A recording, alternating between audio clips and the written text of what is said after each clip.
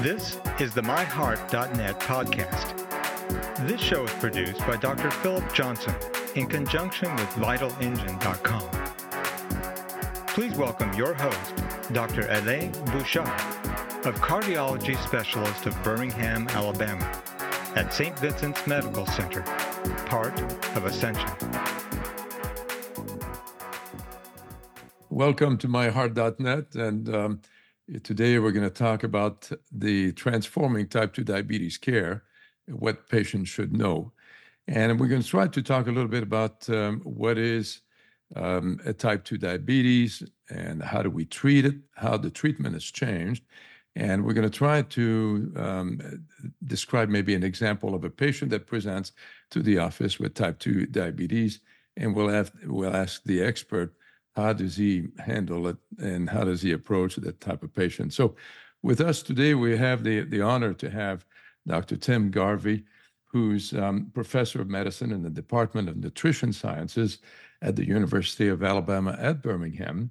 He's also the founding principal investigator of the UAB Diabetes Research Center, and has been doing that since 2008.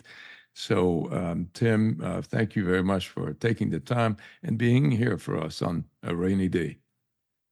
Well, it is a rainy day, Alan, but thank you very much for this invitation to join with you today and your audience as well. Thank you. So let's start with the beginning. We know that the prevalence of diabetes is very important in the U.S. We calculate that approximately 38 million people have diabetes, 90% of which have type 2 diabetes. So this is where we'd like to kind of focus a little bit. Let's go over some definition. What is type 2 diabetes? How does it compare to type 1 diabetes? And are there some patients in between? Yeah, well, let's just begin with the type 1 diabetes, which is more straightforward. This is a disease caused by autoimmune degradation of insulin-producing islet cells in the pancreas. And over a short period of time where this inflammation is ongoing and these beta cells are dying, the patient becomes, they must take insulin. There's insulin requirements here in order to prevent diabetic ketoacidosis and to stay alive.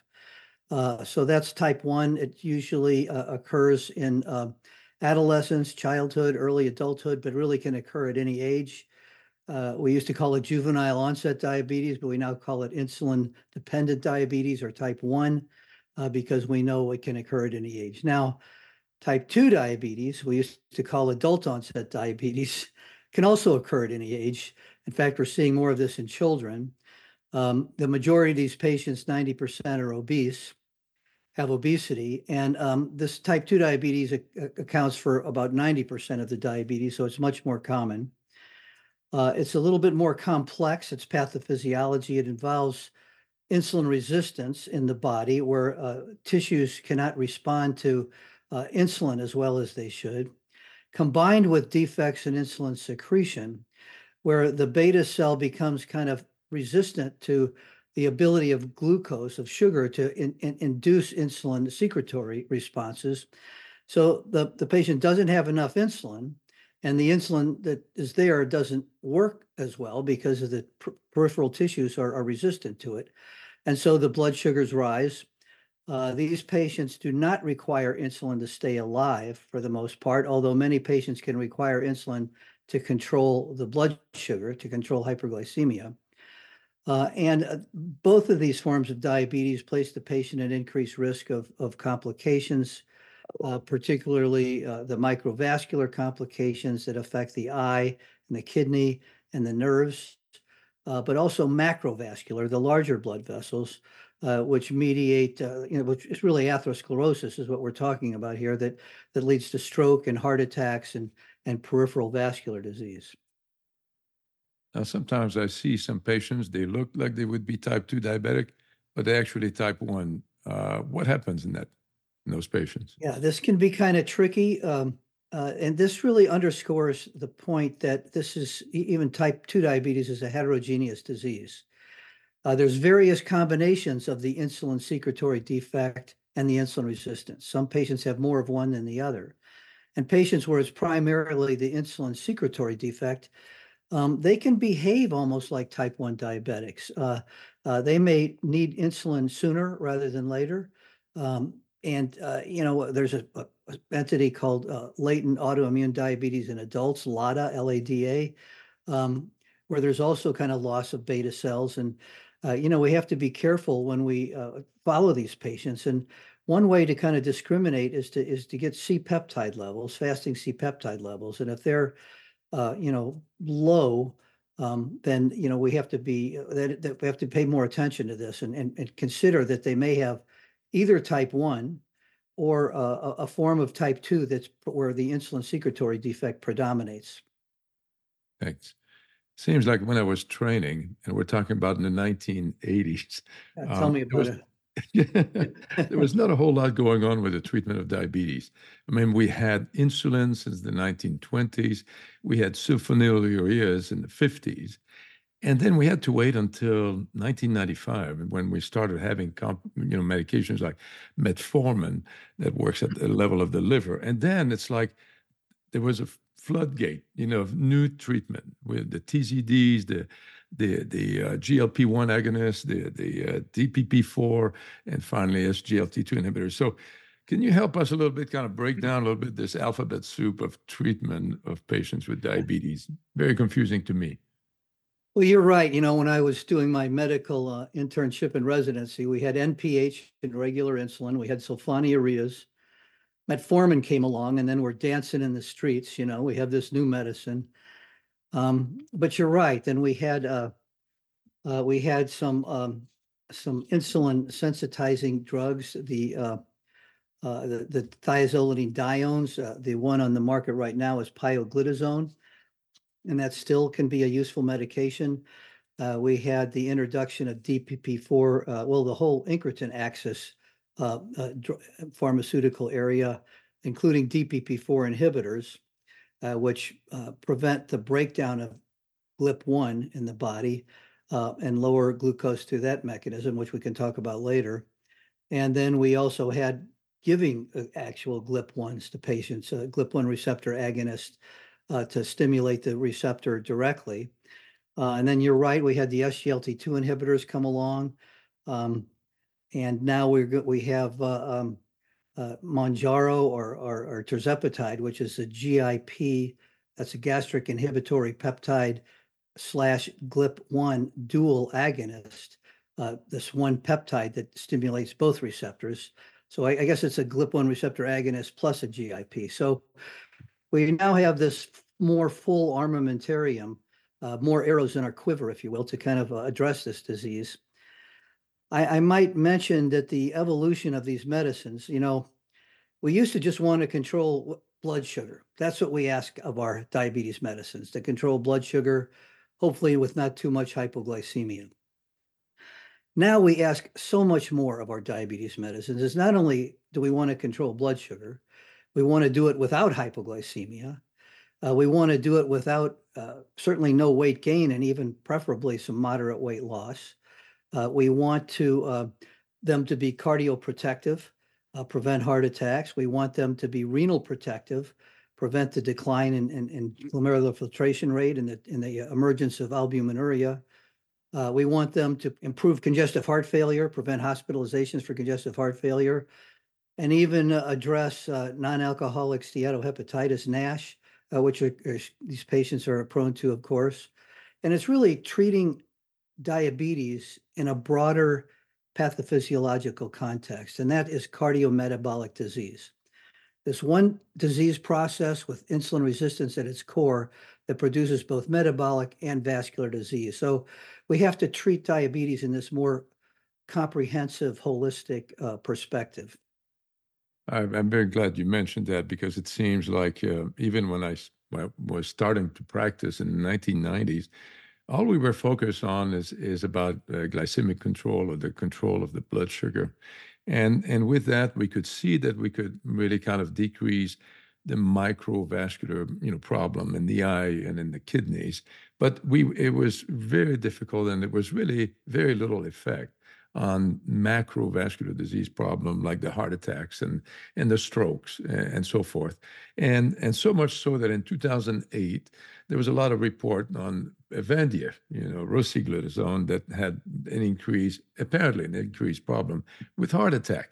And the FDA required, to have, if we study new medication, we need to make sure that we look at cardiovascular outcome because, what do the diabetic patient die of? They die of heart disease. So I think there's been quite really a change, and a different emphasis in the treatment of diabetic patient, now focusing a lot on whether the patient is at risk for heart disease or whether they have heart disease already. And for us, focusing our treatment, on agents that do improve. And what are the main category of agents do we have, Tim, to really provide a decrease in cardiac mortality and decrease in heart failure? Yes, well, you're right. These are earlier treatments that I mentioned, the sulfonylureas, metformin, insulin, the DPP-4 inhibitors. We now know through clinical trials that they're not harmful, but neither do they to protect patients against cardiovascular disease. They're non-inferior, if you will. But that's good. They're safe from that perspective. But now we've had some trials with the GLP-1 receptor agonist. We've had the SUSTAIN-6 and the PIONEER-6 study. That's subcutaneous semaglutide, Ozempic, and oral semaglutide, Rybelsus. These trials showed that these drugs had in diabetes had a cardiovascular benefit. The oral semaglutide in PIONEER-6, there were improvements, but it wasn't quite statistically significant. But the subcutaneous semaglutide in the SUSTAIN-6 trial was significantly cardioprotective. And now we know with even in non-patients without diabetes, we know that semaglutide, higher dose semaglutide for treating obesity can be cardioprotective, resulting in a 20% decrease in cardiovascular disease events. And these are in patients already on statins and already on angiotensin blockade for blood pressure. I mean, these medicines really look to me better than statins for preventing heart disease, because when the clinical trials with statins were done, we saw 20 to 30% reduction, but these patients, their blood pressure wasn't treated. There were no GLP-1 receptor agonists at that point. But at any rate, liraglutide, I should also mention, the Victoza has also been shown to have reduced these MACE events, major adverse cardiovascular disease events, usually taken to be a composite outcome, usually taking into account cardiovascular death, non-fatal MI, and non-fatal stroke. Any one of those prevents that composite outcome. So this is all good news. The final, the Mounjaro, the tirzepatide, the GLP-1 GIP receptor agonist, these trials are ongoing, so-called morbidity and mortality outcomes trial. So we'll have data there in the next couple of years. So, so we're really talking about cardiovascular disease there. So we know the GLP-1 receptor agonists are beneficial. Also had positive data with dulaglutide, Trulicity, along those lines. Now, these drugs, GLP-1 receptor agonists, also can slow the rate of decline in glomerular filtration rate and the appearance of albuminuria. So they're renal protective. The other group of medicines, the SGLT2 inhibitors, and there we have, empagliflozin is Jardiance. We have dapagliflozin for SIGA, canagliflozin, Invokana, and erdagliflozin, Steglarto. These medicines have also been shown to be helpful with congestive heart failure, prevent hospitalizations due to congestive heart failure, and also to be renal protective, to slow the rate of decline in eGFR.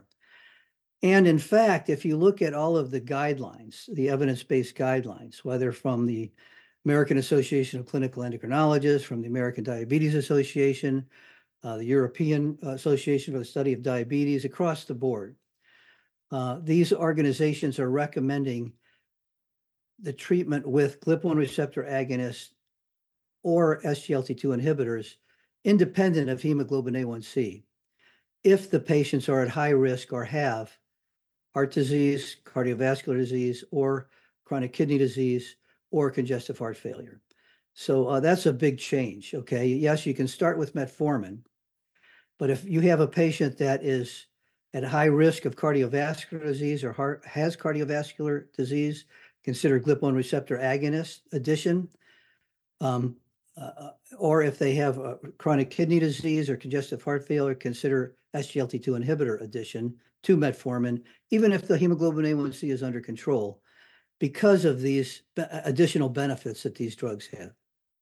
Well, I can see that, you've been treating diabetes for 40 years now, and it looks like the treatment keeps getting better and better. And probably you've changed, the way you treat, your patients with diabetes. I understand we have great medication. Obviously, lifestyle change is still your number one. I mean, we used to have like diabetic, nutritional teaching. Do you still do that, or do you adopt mostly heart healthy, kind of diet, Mediterranean lifestyle, and nutrition? Do you monitor the blood sugar, with the technology that we have now, like Libre and some other devices? Well, absolutely. In type 1 diabetes, I can't imagine a patient with type 1 diabetes on insulin that shouldn't have continuous glucose monitoring, a CGM device. You mentioned the Libre, there's Dexcom, there's a number of different brands for these CGMs, continuous glucose monitoring devices. In type 2 diabetics, though, they're approved now, or you can get insurance coverage for them in type 2 diabetic patients who are also on insulin. I happen to think they can be beneficial even if the patient's not on insulin. The patient may have to pay for that out of pocket in some instances, but and these guidelines there's a lot of advocacy for broadening the use of CGMs in type 2 diabetes, even in patients not on insulin. They're very good at kind of looking getting your average glucose, and now a target for glycemic control is the time and range throughout the day for good glucose control. In addition to hemoglobin A1C, in addition to fasting glucose. And that time and range you can only get with continuous glucose monitoring. So this has been such a valuable tool in helping us get better glycemic control and avoid hypoglycemia. Well, we have the treatment of diabetes that has really evolved, but also part of this problem is we have pre-diabetes, a condition that is we have over 80 million Americans with pre-diabetes. What is your approach in these patients? I mean, first of all, can you define for us, what is pre-diabetes, and then how do we treat them? Well, prediabetes, of course, is a dysglycemia that falls in between normal glycemia and the degree of hyperglycemia that is required for the diagnosis of diabetes. So it's kind of in between. But it's not a benign condition. For one thing, we know that atherosclerosis is accelerated. These patients usually have metabolic syndrome, prediabetes. They are insulin resistant. They're in the middle of the progression of cardiometabolic disease towards its end stage manifestations of diabetes and atherosclerosis, atherosclerotic heart disease. And we need to kind of pay attention to patients with prediabetes. And what are our goals? First, aggressive risk factor management. These patients should have LDL cholesterols below 100, in my estimation, based on, and even up down to 70, based on the Jupiter trial. Blood pressure control 120/70 using ACE inhibitors or angiotensin receptor blockers, ARBs. And what about progression to diabetes? That's what we have to pay attention to as well, because their risk of progressing to diabetes could be as high as 5% per year. So if they have obesity, the best approach is weight loss. And I know we're not going to talk about weight loss medications on this instance now, but we have new powerful medicines to get weight off of folks at a level, 10% weight loss is maximal for preventing progression to diabetes in these patients. So that's my target, is to get 10% weight loss. If they do not have obesity, and there are certainly patients with prediabetes that are lean even, of course, weight loss is not an option, but we have other things we can do. I like low dose pioglitazone, that's thiazolidinediones in those patients, like 15 milligrams a day. And of course, in both sets of patients, whether they have obesity or not, lifestyle is important. We know that a Mediterranean diet and exercise can prevent progression to diabetes independent of weight loss. So lifestyle is important as well. We know it's a disease, a lifelong disease, but can we actually cure type 2 diabetes? Well, no, you can't. The surgeons, like the bariatric surgeons, you get bariatric surgery, you lose a lot of weight, the diabetes goes away. At least there's normal blood sugars there. The surgeons like to call that a cure. But in actuality, I think pathophysiologically, it's better to look at it as remission. Because these patients, a chronic disease, these patients will always have a predisposition now to a deteriorating glycemia and the reemergence of type 2 diabetes, which occurs more often than not. So yes, these patients go into remission, but there's no cure. It's just like, we put patients with hypertension on antihypertensive, the blood sugar is normal, it's treated to target, doesn't mean they don't have hypertension. Patients with obesity, we can get weight off of them, but they still have the pathophysiological drivers towards weight regain. So they will always have obesity. It's a chronic that patients with asthma, they will always have asthma. It may get better over time, but they're always going to be at increased risk of bronchospasm from one allergen or the other. So it's just the way we have to view these chronic diseases. They require a commitment to lifelong management and follow-up, even if they're doing very well and it looks like all of the parameters of the disease are back down to normal, but they're at high risk of things deteriorating. Well, Tim, thank you very much. I think we learned a lot. I mean, transforming type 2 diabetes and what the patient should know. And from Tim Garvey, professor of medicine at the University of Alabama. Thank you very much, Tim. Thank you, Alan. It's been fun. To learn more from our team of cardiologists, please visit us at myheart.net. You can also follow us on social media by searching myheart.net on Facebook and Twitter.